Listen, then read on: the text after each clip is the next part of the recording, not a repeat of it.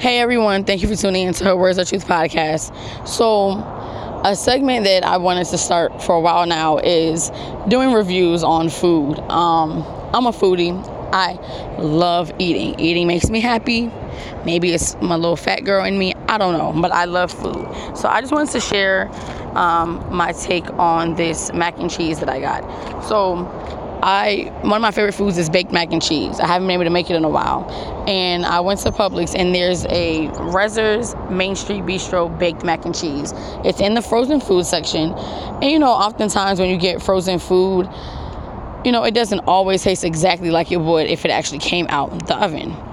Well, this right here hit the spot.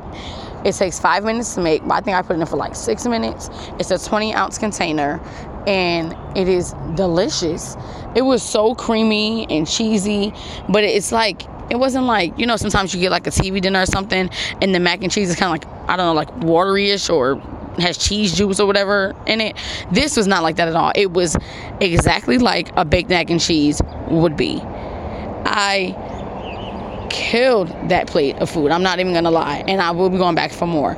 It was delicious. It was just creamy. It was gooey, and it tasted like it came out of the oven.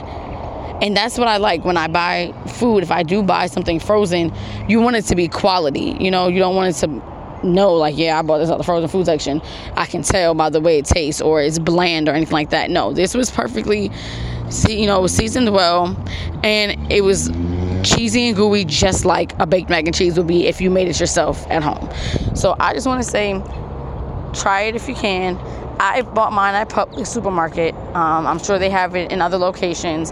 Again, it's a Rezzer's Main Street Bistro baked mac and cheese. It's in a black bowl, like a little black container, and it comes in the little cardboard, and it says Main Street on it, baked mac and cheese for 5 minutes. It is delicious. I recommend you try it. And then, it's something where it's like, if you just want to get you some quick meals, you can have that. Get you some sides, like some chicken tenders or, some fish, whatever you want to do. But it's a quick side, and it's delicious. So why not get it?